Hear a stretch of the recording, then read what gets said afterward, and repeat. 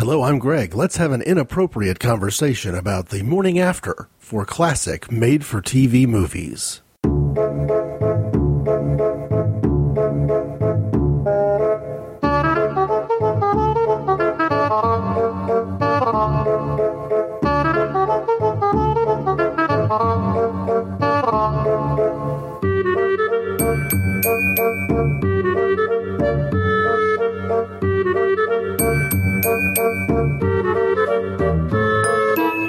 I haven't spoken about television much. I think, as you can tell if you've listened to other episodes of Inappropriate Conversations, that I do spend a lot of time talking about music and movies, particularly films, from a variety of countries and eras. But I haven't done too much with television. But before I get into the topic for today and really trying to talk about some of the best parts of television broadcasting that have left us seemingly for good, I want to begin by calling out that our different drummer will be Dan Carlin. In the very first Inappropriate Conversation, I cited 3 sets of podcasts that I simply don't miss. I don't miss the Rick Moyer Show, Take Him With You. I don't miss very much, if anything, that's put out on the Simply Syndicated network. And if you haven't been to www.simplysyndicated.com lately, you're going to find an ever-expanding palette of programs there, and they've grown even recently. But the other one that I don't miss is Dan Carlin, and as soon as I see something on the feed from him, I put it onto my player, and Common Sense may be a particular example of that. So the different drummer today will be Dan Carlin. We'll get to him in a minute. But part of the reason I wanted to introduce the idea that Dan Carlin was going to be the different drummer was to say that the connection between the different drummer and the topic is both much more direct than usual and might catch a lot of people completely off guard. So I want to build a little suspense here and say, hey, I'm going to talk about, made-for-television movies, particularly from the late 1960s through to the late 1970s. And when I get done, the transition to Dan Carlin will be just absolutely seamless. So, here we go. As I said from the start, I think one of the very best television programs that has been canceled over my lifetime has involved made-for-TV movies. Now, that's a bold statement. Television executives, as a rule, have a pretty bad reputation, and I suppose that it's easy to get one. If you pull the plug on a show like Firefly after only 1 year here recently, or Joan of Arcadia after 2 seasons, not long before that, or going all the way back perhaps to when I was very, very young, the original Star Trek that came out, you can find countless examples of shows canceled before their time, or perhaps other programs that were harmed by being allowed to live past their prime. But one of the ones that I think I miss the most is ABC's Tuesday Night Movie of the Week. Now, that seems kind of odd, but back in the 1970s, it wasn't that unusual to see a TV series, a one program that appeared on the same time slot every night under the same banner heading, have completely different casts of characters, completely different plot lines, and even completely different genre. I believe it was NBC for a while, who had a whole series of rotating 90-minute programs that they would put on, where you'd have McCloud and Columbo and McMillan and Wife and Madigan taking their time in the spotlight. I might be wrong about Madigan. That might have been over on CBS, alternating with shows like The Name of the Game. And one of the networks had a whole police series episode where the Law and Order would be the plot line, but it would have completely different sets of characters. You wouldn't be dealing with the same police officers. You wouldn't be dealing even necessarily in the same city week to week as the plot lines kind of grew and evolved. So it wasn't really unusual for television back then to not necessarily feel like it had to have one stable cast of characters and week in and week out deal with them. And no better example of that is the mainly Tuesday night TV series on ABC called The Movie of the Week, where essentially at that point in time, the television network said, you know what, we need to produce films too. And in doing so, we need to bring the viewer into those by giving them a consistent place to find them. It started off for ABC on Tuesday night. Later it would become Wednesday, and I think they even had a Saturday or a Sunday run of it as well. But it's that particular TV series that I want to finish with. But in the interest of fairness, and sticking with the idea of focusing on networks, I want to cover all the major 3 U.S. networks that dominated television at the time I was born, and that would be NBC, CBS, and ABC. But first, I guess a question that has to be lingering out there, if I think the qualities of these movies were so good, and they're no longer being made, and they're not around, and most of them, when we talk about them, aren't even in reruns, what happened? Why am I just wrong? Am I just, suffering from a severe case of nostalgia? That's a possibility. But it's also possibly true that these kinds of films simply were squeezed out by changes in the way television itself operates. It's easy to point to HBO, and of course now to Encore, Cinemax, Showtime, all the other pay movie channels, and point to those and say, well, that's the reason. But I think it also has a lot to do with the motion picture rating system, and the fact that once you could call out that this movie is rated R, it then made it a little bit easier, I think, for television to bring those films to TV, edit down the parts that the MPAA would have objected to, or guess what those parts would be, and slap a parental warning on them. It was quite a while before I think I was allowed to watch any movie that was in a theater that had been rated R. I can remember being forbidden on more than one occasion to watch even the cleaned-up TV version of Rosemary's Baby. But ABC did sort of a knockoff version of that same concept called The Stranger Within, starring Barbara Eden, put out somewhere in the middle of the 1970s, and that one I was allowed to watch. It was a made-for-TV movie. It was safe. And as the theatrical movies showing on television, in sort of rerun, I guess we would call it, began to become more consistent, more popular, more normal, the made-for-TV movie got squeezed out. But the other thing that has kept any sort of resurgence in the desert, which sometimes looks like we have a desert of modern television, and I would say that's for like at least 15 years now, one of the things keeping the made-for-TV movie concept from coming back, well, budget is one. Obviously, the palate of the movie viewer has become much more refined, and you can't put out a thriller, a horror movie, a monster movie as a made-for-TV film, or even a disaster flick like the Irwin Allen stuff as a made-for-TV film, unless you're going to have at least a quality of special effect that is not cheap. So that's happened in there as well. But the other thing is I think that this kind of programming has been squeezed out by schlock TV. There's two kinds of schlock TV I'll talk about. One of them is reality TV. I'm not going to go into any detail there. At some point I might find myself putting in a show that just rants about it because it's not real. It's not realistic. It's not constructive or helpful. It's not dramatically meaningful. It has very low aesthetic quality. It's not even as good as an old Candid Camera rerun. Given the choice between watching your typical average reality TV show or a very early version of Candid Camera, I'd rather watch that. The truth is, that's going to be a better TV viewing experience. I would say that this also applies to things like American Idol. So I give no reality TV any quarter whatsoever. For me, the only quote-unquote reality TV I watch is sports. But the other problem is that cable moved in and took over a big chunk of the let's make our own movies game. And that might be good if some of those films were really outstanding. But I think the movies that I'm going to cite that go back 30 plus years have a higher standard to them than the things that we're seeing made today with even a bigger budget on networks like Lifetime. The Lifetime TV movie that you get today is essentially a cookie-cutter, made-by-the-numbers film where the women who love too much are hooked up somehow with the men who lead double lives, and they're exploring the gray area of whether women are really from Venus and whether men are really from Mars. The low esteem that these filmmakers seem to have for their very core audience. It's not just that they're not looking to attract an audience of people like me. It's as if their view of their own audience is so dim that they can give them more or less the same thing over and over and over again, and it's killed the creativity. One thing to listen for as I go through lists, and I'm going to do at least one top 10 list, is the variety that's represented there. I'm going to talk about films that were commissioned and made specifically for television, dealing with plot lines that are much more varied than anything you're ever going to find, made specifically for a cable channel like Lifetime or Oxygen. And that's that. Let me start this exploration of made-for-TV movies and what made-for-TV movies so good in this period by citing a resource and then jumping into one of my absolute favorites. So, a couple years ago, at a library book sale, which is roughly the equivalent of a garage sale, because you're picking up other people's used items that they've donated specifically so that they hope somebody like me would find something I like and get it, at a deep discount price where all the proceeds go to support the local library. The book I'm holding is by Alvin H. Merrill, published in 1984.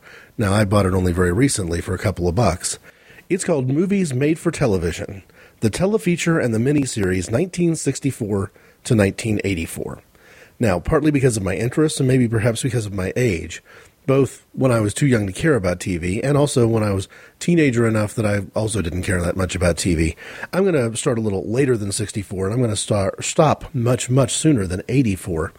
But I found this to be an incredibly valuable resource because you got, 400 plus pages with almost 1,700 capsule reviews of movies, cast list, director, producer, in the order that they were telecast with the network they were telecast in.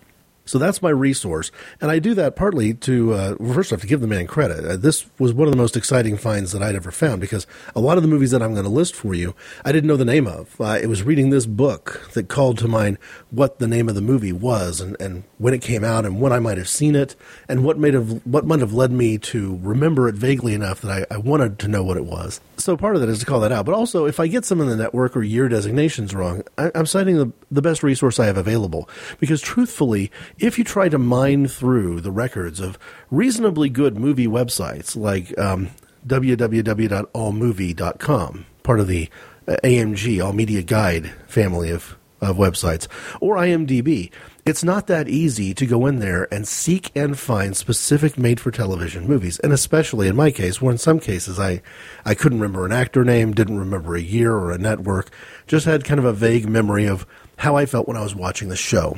The other potential disclaimer here is that I'm going off the assumption that what this book is calling a made-for-TV movie truly is. And the research that I did, that I enjoyed, but research nonetheless, reminded me that, hey, there's a lot of things that I saw that I thought were made-for-TV movies that really weren't made for TV at all. When you see a kind of a crazy monster movie, horror, science fiction gone wrong, laugh fest, unintentional laugh fest, like Night of the Lapis, where radioactive mutant bunnies run havoc in a small town, it's natural to think that must have been made for television, because the special effects quality and all that it's just not high enough that you'd look at it and say, well, yeah, that's the theatrical release of somebody who was working roughly in the same time that Steven Spielberg's career was taking off. Yeah, it's nuts to think that might be true. So there are a lot of things that I put off the list because I realized, hey, they weren't made for TV at all. So, starting with this book, he cites perhaps the first ever made-for-TV movie in the series that he wants to capture in his publication. See How They Run, from October 1964. I didn't see it, or at least I don't remember seeing it, and I'm not going to talk about it. I want to start with a good one. I want to start with a good one that's technically available, but not one that most people have likely seen. And not the kind of film that you're going to find on a video store shelf or find on Netflix or anything like that. The first one that I would put up is the pinnacle. Maybe not the first I can remember, but the one I remember seeing vaguely enough to say, that was good enough to see again when I'm older enough to really get it all. Because I was probably too young to capture the plot line of a film from 1969 that was broadcast on NBC called Run a Crooked Mile. I mentioned Run a Crooked Mile technically being available now because it is. If you go to YouTube, this is one of those films that I think has probably become public domain. It's become nobody's domain because the people who made it are no longer defending it, and it's not available. It doesn't rerun very often. And it's a film with Louis Jourdan as the lead actor, Mary Tyler Moore as the lead actress, a spy thriller set in 1969 London and Lake Geneva, Switzerland, and some of the English countryside as well, where the main character is a math teacher who stumbles across a conspiracy at the highest levels of British society to manipulate economies, mess around with the gold standard, make a lot of money, and in the process of, again, being in the wrong place at the wrong time, stumbles across this conspiracy, believes he's eyewitness to murder, and from there, there's amnesia, there's conspiracies, double crosses, the whole nine yards. Run a Crooked Mile. There's something about watching a film on YouTube where you're seeing maybe 10 minutes at a time, and if your computer isn't the fastest at building pages, sometimes you get caught up in the streaming process, and the building process can really be frustrating. And some of the chapters that are out there, some of the parts that are up on YouTube, don't have the soundtrack perfectly in sync with the film itself. So it's an investment to catch a film like this.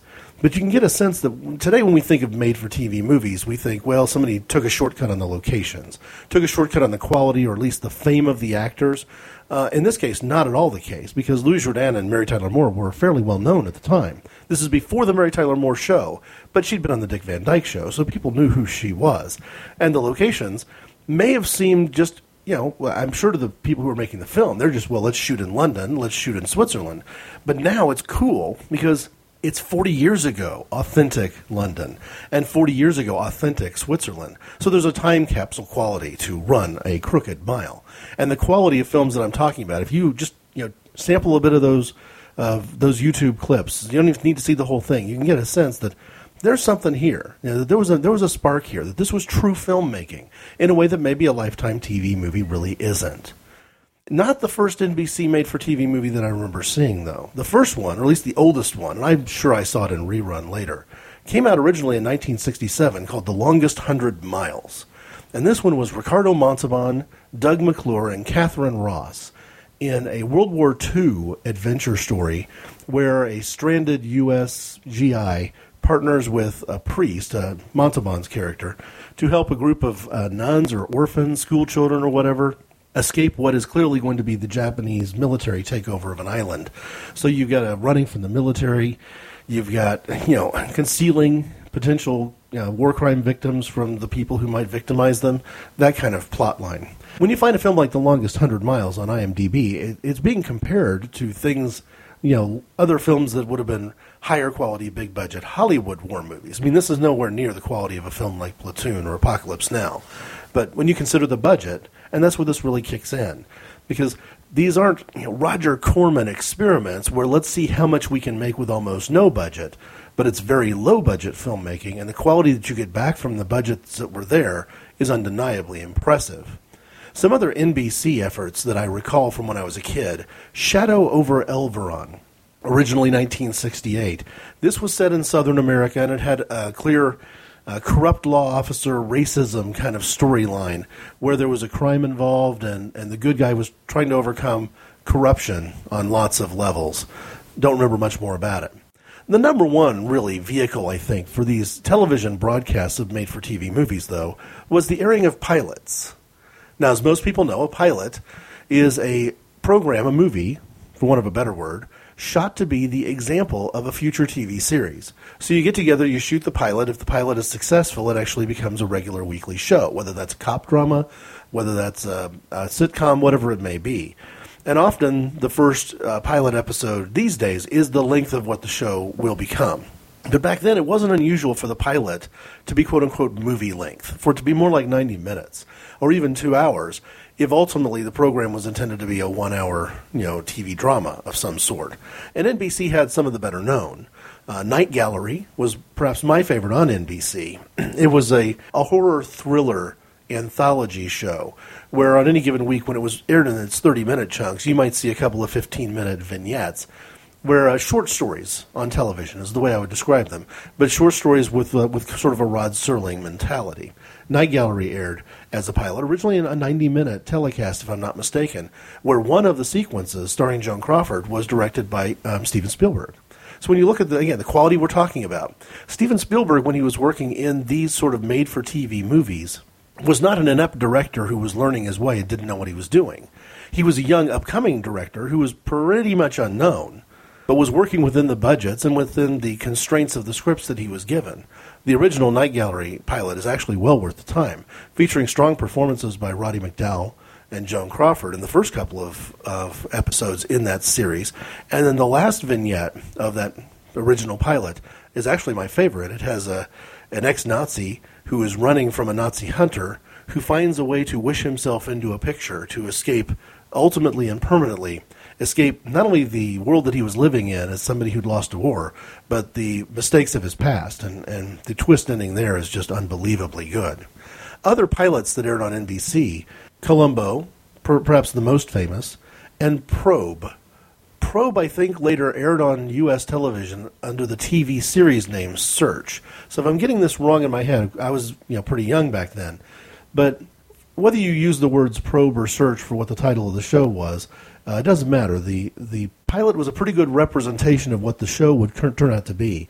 And essentially, the idea was that you had this, I believe, a private detective organization, for want of a better word, that had extremely good technology. I mean, like the bridge of Star Trek kind of technology. And the ability to speak into the ear of their agents and see through the eyes of their agents, to where if their agents were doing undercover work, many, many, many miles away, the home base could see what was going on and could provide advice, and a little bit of a Mission Impossible kind of a flair to it, except it was centered around one particular character as the investigator with support back home. And if you're getting a sense that you can vaguely recall having seen this yourself, Burgess Meredith was probably he was kind of in the control and command center. And depending on what week you saw the regular TV show, it might have been Doug McClure or Hugh O'Brien as the lead researching detective. I think they had 3 that they alternated. And if I'm not mistaken, Hugh O'Brien was the man on the street in the pilot for that particular show, Probe being the TV movie. And another pilot that I think I'd throw out there, a couple of them that have failed pilots. Again, just because the network spends the money to shoot a pilot, it doesn't mean they're going to make the TV show. And it doesn't necessarily translate that a pilot shot, shown on television, and not turned into a TV series means the pilot was bad. It may just mean that it was the wrong time, the audience response wasn't good, or it may mean that everybody loved it, including the audiences, but the TV network felt the special effects that would be required on a week-in, week-out basis wouldn't make sense from a budget perspective. So let me cite 2. One that I'm frankly not surprised wasn't successful and wouldn't have lasted long on television even if it had succeeded, because by the time Star Wars came out, science fiction, people on another planet kind of plot lines were going to be completely squashed by the mammoth force of the original Star Wars. But it was called The Stranger. And essentially, The Stranger was a TV movie remake of a 1960s film that was called, I believe, Doppelganger internationally, but in America was released as The Far Side of the Sun. And the idea is that an astronaut has gone off course somehow and landed on a planet that should be Earth. It looks like Earth, it calls itself Earth, everything about it is Earth, but he quickly realizes that it's not his Earth, and that he has now been stranded on a planet where the government that he's living in is very totalitarian, and he can't just come forward and say who he is, or he's going to be, treated like a disease that needs to be eradicated. And Glenn Corbett was in the lead role of this, and things like there's 2 moons in the sky, and being a right-handed person makes him part of a very small minority. That everyone on this planet is left-handed, and some of the conceits, scientific conceits, were that this planet rotates the opposite way that our planet does, and that the seasons don't match up to the calendar. And essentially it became an escape from the government plot line, where most of the pilot was this guy trying to get away, trying to find a way back home. And, it's a pilot. He's not going to succeed in getting back home, because there was going to be a TV series where week after week after week he was going to be escaping from the authorities and spending an entire TV series trying to find a way back home. But I will tell you that I enjoyed The Stranger as a made-for-TV movie, despite the fact that it was directly and intentionally derivative of a previous film, and despite the fact that it wasn't picked up and turned into a TV series of its own.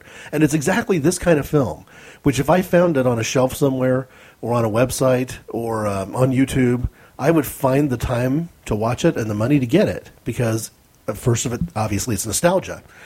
But second, there's something pretty special about these moments in time that flashed and then went away, because these aren't getting rerun every day on TV. These aren't part of things that you'll find on American movie classics. A network like AMC doesn't consider these to be classics of American filmmaking, and on one level, they're unmistakably right. Another one of the failed pilots has the name Irwin Allen attached to it. Now, if you're not familiar with Irwin Allen, and I'm probably going to get some of this wrong because I associate an entire genre with him, so I might give him credit for things he had nothing to do with. But when you think of what we call the disaster movie, movies like Earthquake and Flood and The Towering Inferno and The Poseidon Adventure, that's who Irwin Allen is. And Irwin Allen made 2 different pilots for the same TV show concept called City Beneath the Sea. I have recently been able to acquire a copy of City Beneath the Sea from the website WarnerArchives.com. That's as in Warner Brothers, WarnerArchives.com. I mentioned earlier the Barbara Eden film, The Stranger Within. They've got that as well. And they have a few other of these made-for-TV movies that broadcast during this era, whether they ultimately showed on NBC, CBS, or ABC. The connection is that Warner has the rights to them, therefore Warner can put them out. And putting them out on a website with archives in the name helps people like me, the customer, find a website like this. And I don't hesitate to encourage people to go on to WarnerArchives.com and take a look around. You might find some of your memories available for sale on DVD for the first time ever.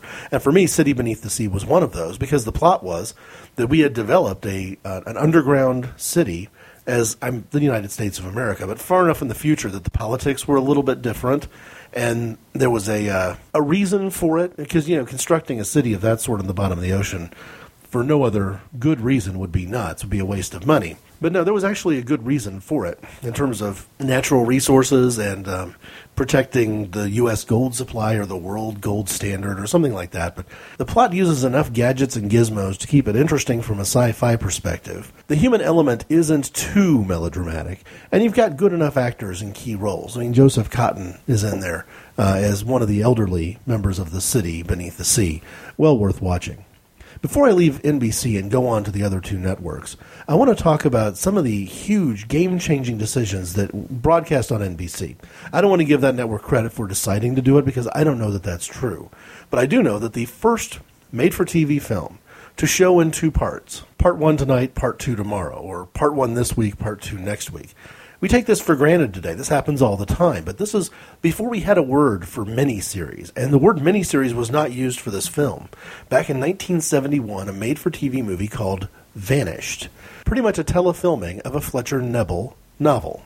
And this one, I think I actually will read from the Alvin Murrill resource book, just to give you a sense of what the plot was about. Remember that in 1971, we're talking pre-Watergate.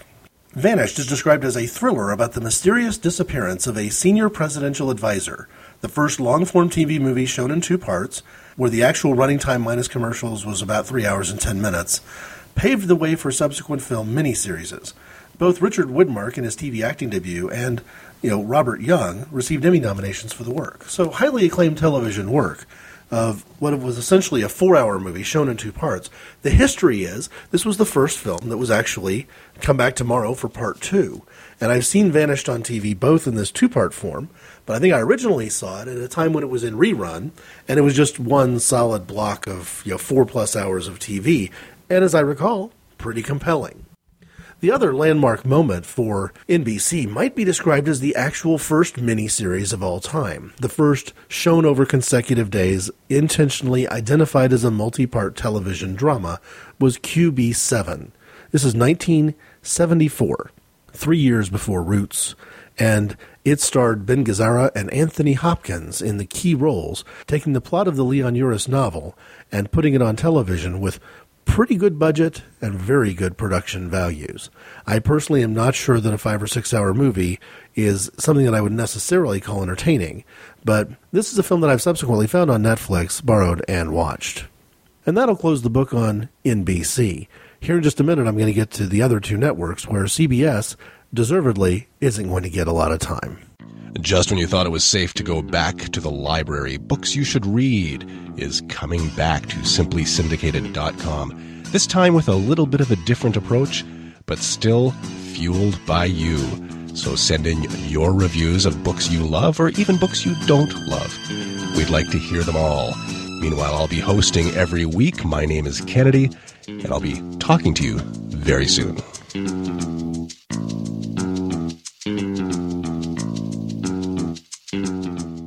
Let's not forget that as I work my way through here, we're going to tie back to Dan Carlin in a very direct way. But first, it's safe to say that the TV movie work being done during this same era by CBS, by and large, didn't grab me. There's high-quality work there. I'm not criticizing the artistic merit. 1974 included the autobiography of Miss Jean Pittman. This was a fictional character, but the film was shown as if it was a true story and dealt with a black woman's experience of several decades of American life where crucial historical events were taking place, things that I think I would describe as civil rights events. And I think I was just too young for that kind of drama, but beyond any doubt, extremely well made. And the other piece of CBS that I really have tremendous respect for might be the number one film, now that I've recently seen Run a Crooked Mile, the number one made-for-TV movie that I want to see that I haven't seen and don't recall well enough, that I need to see because I don't remember it well enough, was a CBS made-for-TV movie, a pilot, for a show that never happened, called Hunter. And the idea behind Hunter was that you have this elite government agent who's engaging in operations, sometimes domestically, to try to stop, what we might today refer to as terrorist threats from happening. And in the pilot to this film, what I do remember was that there was a race car plot line going on, that he was intervening in something that involved auto racing or some form of sport racing. And it also involved a brainwashing scheme. And the thing that I will never forget in my mind, John Vernon, who would later be the principal in Animal House, was the lead actor for this show. And I just remember him or some other character over and over chanting the lines, "Get rid of the monkeys, get rid of the monkeys, get rid of the monkeys." That was Hunter from 1973 on CBS. And again, sort of a Mission Impossible flair. So in the movies that I've cited so far, we've got government conspiracies, we've got secret government agencies, we've got courtroom dramas like QB7, disaster films like City Beneath the Sea, pilots for movies that would ultimately become cop dramas, wartime, let's save the children from a war zone and The Longest 100 Miles. So you get a sense that there's a variety there, but I think ABC actually took the variety with movies like Killdozer, where an alien force takes over a construction site on a remote island, really took it to its extreme, because I've mentioned just a couple things on the ABC series that were just really more edgy in terms of what they would do with drama, what they would do with thrillers. I don't have a lot of comedies that I can recall from the period, so I'm not going to be citing those. I think they were there, but again, this was aimed at an adult audience. The idea was that the Tuesday night movie of the week might start 9 o'clock Eastern, 8 o'clock Central Time, and the kids might be awake for part of it, but it really wasn't necessarily aimed at a kid audience. The only ones in the series that I can distinctly recall watching and thinking, they're trying to reach me as a viewer, were the Nature Gone Wild things. The killer bees, the swarms, the animals have escaped from the zoo, those kinds of plot lines, of which there were a few. That gives you a sense of the variety. To give you a pretty good sense of the scope, be tempted to reference Wikipedia here for ABC Movie of the Week. They list it as a weekly television anthology series featuring made-for-TV movies that aired on the ABC network in various permutations from 1969 to 1975, and essentially being in the production hands of a young executive named Barry Diller. So you get a sense of kind of that, but the main thing is to scroll down to the bottom of the page and just get a list of the number of movies that were filmed on television during this period from 69 to 76, actually, just to get a sense of how many films were there, and if you recognize any of them, or the few that actually have a link you can click to, the variety of films that were there. My other notes regarding ABC, I want to start actually with ABC talking about the miniseries, because even though QB7 from NBC might have been the first miniseries, the one that I think really drove it home, maybe better than anything else represents the genre, came on ABC in 1976, and it was Rich Man, Poor Man. This aired in both February and March, over not just a couple of weeks like Roots would do, but maybe even 3 weeks. It stretched out over a period of time. Based on a book by Irwin Shaw, and I'm not saying I remember this fondly enough to even pretend to recommend it, but it's worth taking a quick look at Rich Man, Poor Man as the first quote-unquote real miniseries. This is well before Lonesome Dove. Rich Man, Poor Man actually is the kind of movie that you would see made for TV for cable today, with a plot line about two brothers with very different personalities from different sides of the tracks, in love with the same woman, spanning over decades, very much a soap opera kind of a plot line. Of course, it doesn't make sense to talk about ABC's contribution to the miniseries in particular without mentioning Roots, from January 1977, the television version of the Alex Haley novel. Fairly impressive. Again, high production values, good cast list, very impactful storytelling.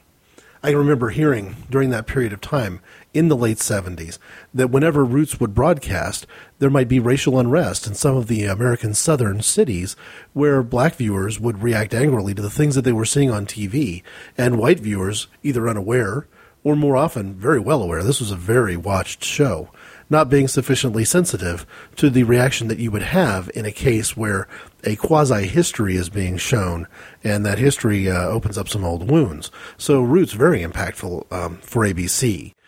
I guess I should give a shout-out here as well to the podcast called Books You Should Read, available on Simply Syndicated. There's got to be a feed out there somewhere with one of the early episodes where Kennedy Gordon, the host of the show, talks about the book Roots and a lot of the controversy over the writing of the book Roots, because this is another one of these quote-unquote based on a true story situations where when I see the words based on a true story, I suddenly get a little bit nervous, either that the quality of the show is going to be bad, because based on a true story is sometimes used by filmmakers as an excuse to put things on TV that don't make dramatic sense, and use the quote-unquote truth of it as an excuse or justification, or in this case, whether the truth of the true story is something that we shouldn't be challenging. The Books You Should Read episode about Roots is outstanding. However, I didn't want to talk about ABC's contribution to made-for-TV movies, and frankly hold them up as the best of kind, based on the miniseries, neither Rich Man, Poor Man nor Roots. No, what I want to do is I want to talk about that actual telecast, what I experienced as Tuesday night movie of the week, by doing a top 10 list. And I don't want to do the top 10 list in kind of reverse order, counting down to the best one. Because frankly, I don't think that is going to create much suspense. When I tell you the one that I've ranked number one, and this is my list, you're going to find out quickly that this is so obvious that it really isn't going to be a surprise to anyone. Instead, I want to count from 1 down to 10, partly because I don't see that much of a big quality difference. It's not like you hit a point where there's a line that after this is just crap and he's filling out a list of 10. Not that at all. Instead, what I want to do is count down to it, because when I get to the last movie on my list, we're going to start talking about The Different Drummer. So, first on my list, 1971, Duel, filmed by Steven Spielberg. If you're unaware of it, please get aware of it. This is an absolutely fantastic film that's essentially a 2-character adventure piece. Dennis Weaver stars as an automobile driver who finds himself in a life and death struggle with a truck driver who has a beef that I don't think is ever really explained in the film. One of the, again, Steven Spielberg, great pieces of film in the sense of film editing, where the suspense is heightened. You're only dealing with a couple of main characters. In fact, the cars are as much characters, the vehicles are as much characters as the actors are, and yet incredibly suspenseful. You wouldn't think that a 80 to 90 minute, television film about, a driver trying to get home and a truck driver trying to kill him would be that compelling. But, this is an early sign to the world of what Steven Spielberg would be able to do from a suspense perspective. Number 2, also from 1971, Brian's Song. Now, if you're encountering this made-for-TV movie stuff in the very early part of the 70s, and you see, not necessarily in back-to-back weeks, but in quick succession, Brian's Song and Duel, you've got to feel like, you're seeing some quality filmmaking here. And then on a budget that isn't huge, and with some of the actors that we know now, we know who James Caan is. This is no surprise. His performance as Brian Piccolo in Brian's Song was at the time an indication of the greatness that would be to come. Or at least, how quality his work can be when he's acting. Brian's Song, the story of Brian Piccolo, the Chicago Bears player who befriends Gale Sayers, a black player in the NFL, and then falls to terminal illness. You still hear people today cite Brian's Song as a movie that they cannot get through without a strong emotional reaction. And most people probably think of Brian's Song as being a theatrical film that they just encountered on TV for the first time. But no, this was part of this series of ABC Movies of the Week. Number 3, likely to not be known by very many people, but I rate it as my favorite, frankly, of all these. I'm not going to call it the best. It doesn't compete with those first two. But A Cold Night's Death from 1973, originally televised as Chill Factor, was another one of these tight character studies where the main actors, in fact, probably the only people that you really see alive in the film, are Eli Wallach and Robert Culp, playing Arctic research scientists who've come to a base that has been abandoned, for want of a better word. The scientists who are working there, at least one of them has died, and the base is it's dormant. So they show up, they try to reestablish key operations, and then try to work on the mystery of what happened that caused the apparent suicide of one of these scientists, who were actually based there to do research on how the weather and the location have impact on primates. There's enough science in the science fiction to keep it interesting from a boy's perspective. There's a lot of good character acting to keep it interesting from a girl's perspective. And the ending is absolutely fantastic. One of those films where the second I saw it end, I wanted to see it again. Number 4, I refer to A Cold Night's Death not really being a thriller, not compared to Trilogy of Terror. Trilogy of Terror was a 1975 made-for-TV movie, and the first one of these made-for-TV movies that I recall having a parental warning on it. I mentioned my parents being very cautious about the parental advisory warnings on films that were theatrically released. Somehow I got permission to watch Trilogy of Terror, or I was able to watch it without permission. In this case, it's just a made-for-TV movie. What's the big deal? Well, every one of the 3 vignettes that make up this anthology film, all of them featuring Karen Black as an actress, had a sexual subtext of some sort to them. There were moments in the film that were either very violent or built on a pretty sexual plot line. And, of course, the one everyone remembers, and the one you'll have no trouble finding on YouTube, is the third and final in the series, where she is a young single woman having trouble in her relationships and a bad relationship with her mother, who buys an African Zulu doll of some sort on the street from a street vendor, and when its belt falls off of it, it comes to life. And the doll, armed with a toy knife, but a very real metal toy knife, knows nothing but to hunt and kill, and she finds herself in a life and death struggle with this doll. Depending on how you look at it, this is either a terrifying movie or an incredibly hilarious movie, but in some ways that describes the entire slasher genre. I won't pretend to speak chapter and verse about slasher films. It's not my thing.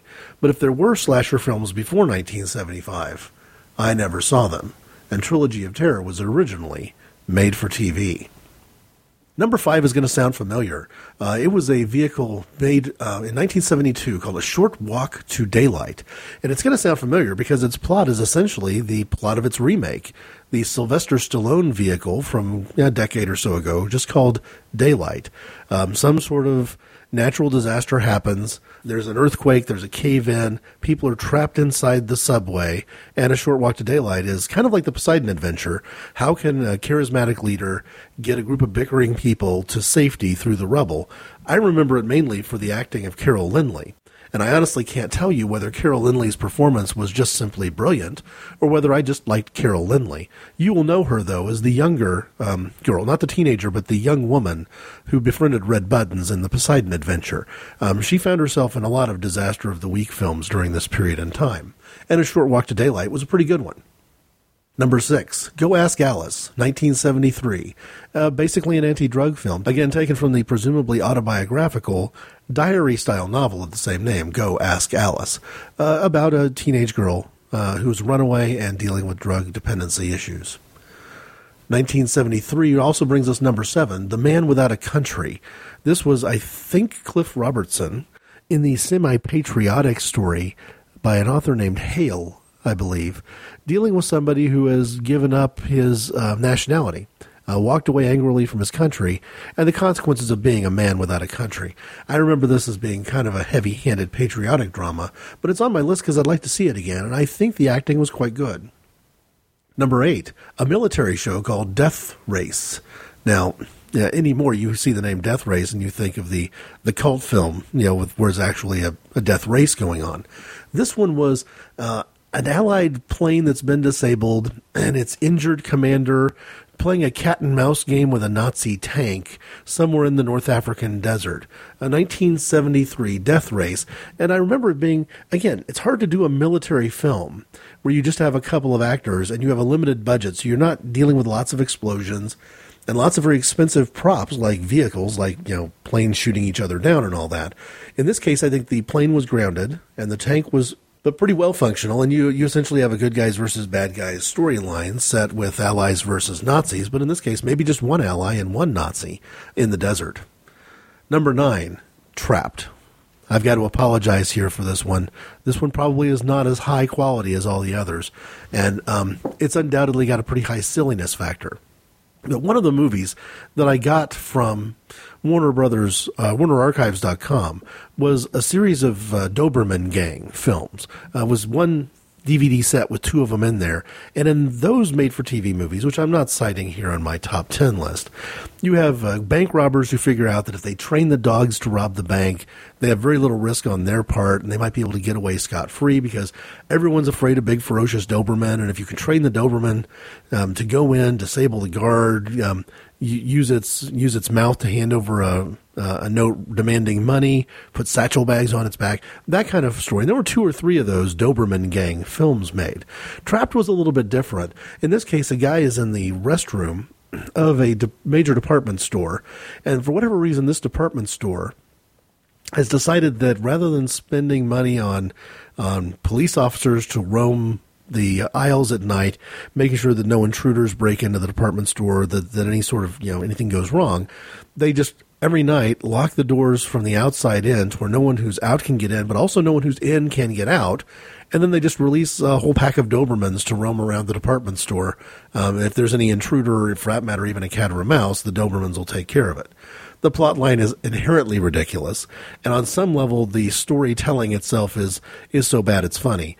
But I can't help but to be charmed by this ridiculous storyline, and its impact on James Brolin, I believe, is the man who gets himself mugged, and when he finally comes to, realizes that he's not going to be able to get out of the store because he's completely locked in, and he also has to, try to evade all these, marauding dogs. Silly in the extreme. Finally, number 10. 1974, The Morning After. This is another one of those films, like Hunter from the CBS series, that I don't remember well enough to give it a great plot summary. But essentially, you have Dick Van Dyke as a successful executive with a stable family life who dips into alcoholism. And his journey, this is a made-for-TV drama now, his journey from, having things seemingly pretty well together to letting drinking take control of his life leads to literally everything completely falling apart. And as I recall, it's like if you took just a little bit of the kind of storytelling style of Michelangelo Antonioni, a very spare, straightforward, for want of a better word, even depressing way of dealing with inevitable consequences. Films from Antonioni like Red Desert or L'Avventura would be the kind that I'd be referring to. I'm not going to give The Morning After credit for having that kind of artistry, but I remember it, and I remember it since 1974. I remember seeing this film on its broadcast television debut and being surprised because I had only seen Dick Van Dyke as an actor in comic sitcom roles. I don't remember seeing him in any movie short of maybe Chitty Chitty Bang Bang and Mary Poppins. And the only television shows I'd seen him in were either guest appearances or on his own Dick Van Dyke show where his roles were inherently for laughs. And in this one, he plays it serious and he does a good job. But there's another actor in the film that caught my eye for also doing a very good job as the wife in this storyline of this family being ripped apart by the realistically portrayed consequences of alcoholism. And the actress who played that wife is Lynn Carlin. And Lynn Carlin is the mother of Dan Carlin, our different drummer this week.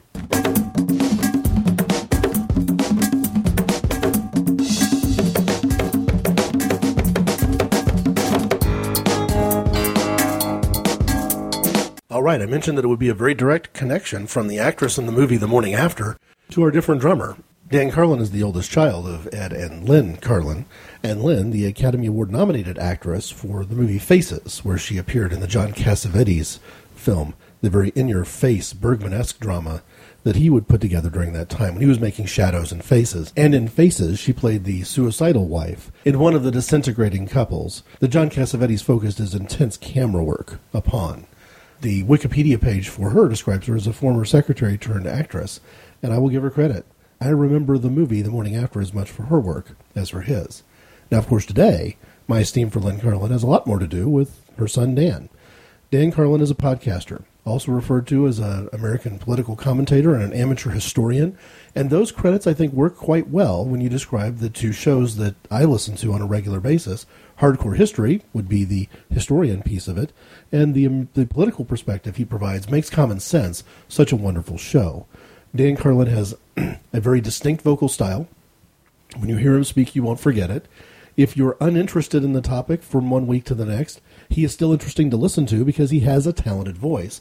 And if you are interested, you can quickly find that an hour has gone by faster than you ever might imagine because he propels the story forward. Whether it's a story about battlefield scenes in World War II, whether it's a story about ancient Rome, or whether it's the modern story that we're actually living in right now. Dan Carlin has a perspective that I think more people should hear. I want to cite a couple specific episodes and just give you a sense for what's available. If you found this podcast, you're clearly familiar with podcasts. You can find both of these shows at www.dancarlin.com. C-A-R-L-I-N, Carlin. Dan Carlin's Hardcore History show has in it, right now, probably, it looks like, more than a dozen. If he has a year's worth of things on the feed, Right now I'm looking at episodes 18 or 19 through 36, so more than a dozen shows that are out there. And there's more, probably more like 40 available from an annual perspective on the Common Sense feed. There are 3 of these that do not leave my player. One of them goes back more than a year now. So Sick Politics, episode number 152, talking about the questions of what does it mean to manage healthcare better than we do it today, and at the time what was about to be healthcare reform. Again, I think when you listen to this, you're going to find this person is, like me, neither liberal nor conservative, but perhaps considered liberal by conservatives that he aggravates and considered conservative by liberals that he aggravates.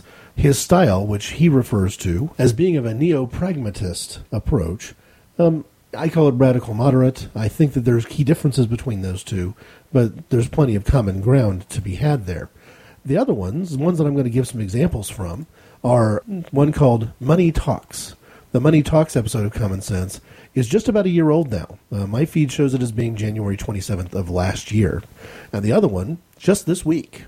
Yes, just this week I've heard an episode that I'm going to leave on the player for quite some time, called Divine Divides, episode 191. What kind of perspective are you going to get from Dan Carlin? Well, first off, unlike a disappointingly high number of both newspaper, radio, and television, quote-unquote journalists who are out there now, do not start first with what is the perspective that my political persuasion wants me to advocate. I'm not going to keep this as simple as saying that a lot of people are advocating a Democrat perspective because they're Democrats, because it's too simple. It's more of a political ideology than that, and say, well, I've got this neoliberal approach, or I've got this neoconservative approach, and whatever it is I say is going to have less to do with the truth, less to do with what I can truly defend, less to do even with what I might actually believe, and more to do with what the quote-unquote party line is. That's something that Dan Carlin will essentially blow up and move on from. In Money Talks, he introduces some delightfully radical ideas about what we might do differently with things like campaign finance reform, and flat out the way we run elections. And one of those ideas is that every single person you talk to, it is very hard to find somebody who doesn't think that as a country we spend, I would say waste, way too much money on elections. In Dan Carlin's Money Talk show, he says, well, how do we fix that? How do we fix that in a way that the U.S. Supreme Court is going to find to be constitutional? And the idea that he put out there, which again I find to be provocative, and in this case provocative is really, really good. What if we said, I can't tell people not to give campaigns money because the Supreme Court might call that unconstitutional. And I've got a tricky road ahead of me if I try to control how much money campaigns spend or how they spend their money. But what I can do is I can say, listen, every year, depending on how we do the formula, at least 3 political candidates, typically going to be both the Republican and the Democrat and the best of the rest, but at least 3 candidates, depending on how you do the formula, are going to end up with the same amount of money. Because you can't stop the American people from constitutionally deciding to give every single candidate at the end of the fundraising cycle the same funds. So if somebody goes out there and raises $500 million to spend on their campaign, we can't tell people they shouldn't have given that person money. That's going to violate the First Amendment rights, at least purportedly it's going to violate the First Amendment rights of those donors. And you can't necessarily do much to control how the candidate spends the money, because ultimately you're going to have a problem with a sitting government of some sort, even if it's the judicial branch, a sitting government trying to stop people from running for office in a way that might contradict the views of that government. It smacks of totalitarianism. But how is it in any way unconstitutional for our government to have a rule that says, after all the fundraising is done, the 3 candidates who are in the lead by some standard are all going to have the same amount of funds? It's not a free speech violation to make sure that your opponent has every opportunity to speak too. It is not a free speech violation in any way whatsoever. And as Dan talks through that in his Money Talks episode, which is I think I've mentioned was number 169 in the Common Sense series, you get a lot of benefits that way. And he wanders through kind of the intricacies of that, and he also deals with some other questions like, okay, maybe the government can decide that it's not a bribe for me to give a candidate a lot of money to do what I want, but we can certainly pass a law that makes it illegal for the candidate to accept the money from me. That if I've got a First Amendment right to give a lavish gift to a congressman who I hope is going to vote on a certain way to help my business or my company, maybe the U.S. Supreme Court's going to find that's perfectly okay. But I don't think the U.S. Supreme Court has much standing for me as a citizen to come up with a law or a referendum of some sort that makes it an act of corruption for that candidate to accept that money. that at some place we've got to get a hold of the way people are buying influence in our government. And Money Talks is all about that.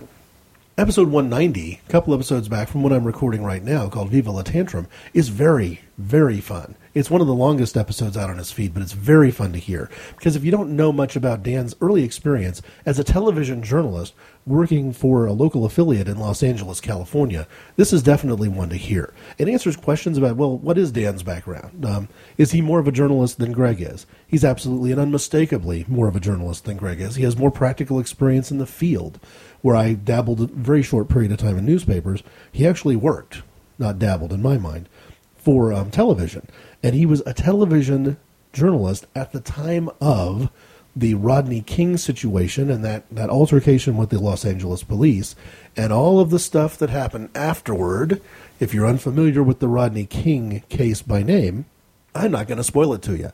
I recommend you listen to the show and hear a funny and fascinating first-hand account from somebody who was there at the time and has both a perspective about what the courts did and what the police did and the aftermath of all that, but also a perspective about what it means to be a journalist today in retrospect to events like that and how those kind of moments in history have changed journalism for the better or for the worst.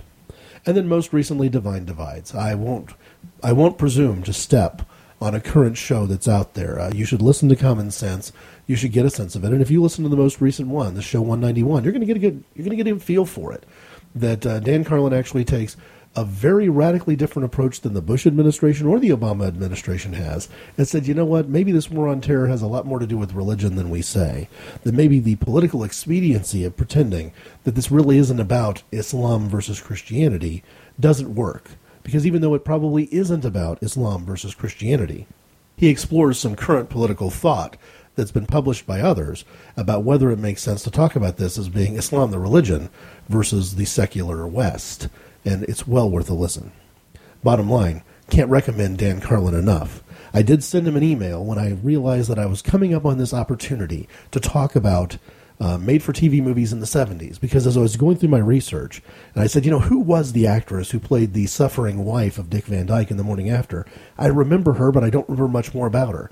And that research led me to her being Lynn Carlin, and a quick IMDb check confirming that, and a Wikipedia search telling me that Lynn Carlin was the mother of Dan Carlin. I thought, whoa, all right, I got to move Dan Carlin up the list. We've got to talk about Dan Carlin right now, partly because of the quality of work that's been put out here very recently on the Common Sense Show, and partly because I didn't have a really compelling different drummer to talk about when I wanted to talk about made-for-TV movies.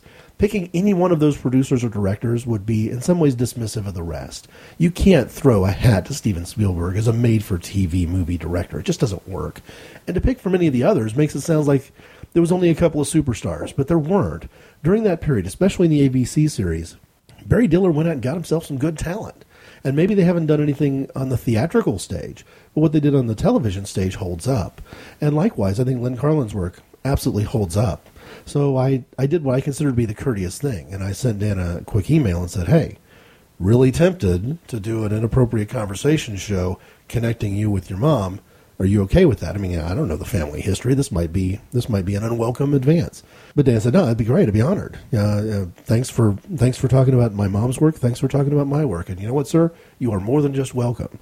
Honored to call you a different drummer.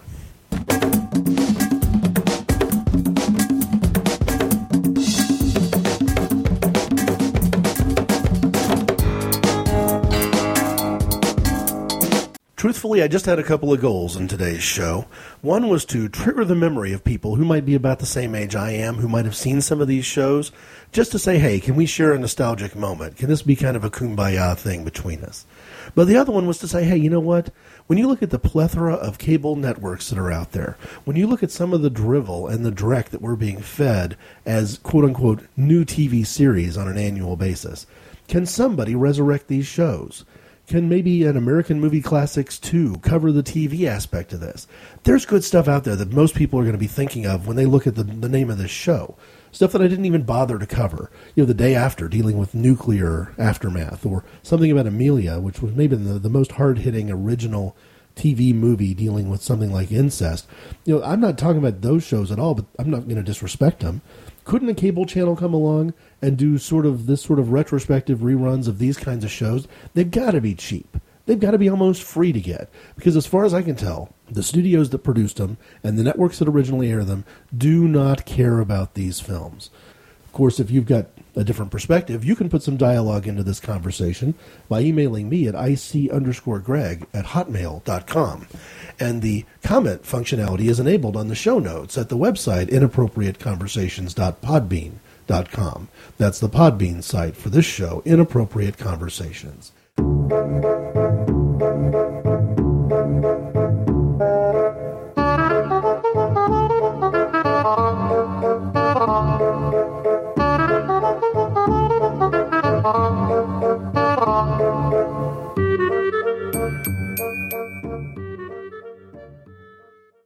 Music by Kevin MacLeod.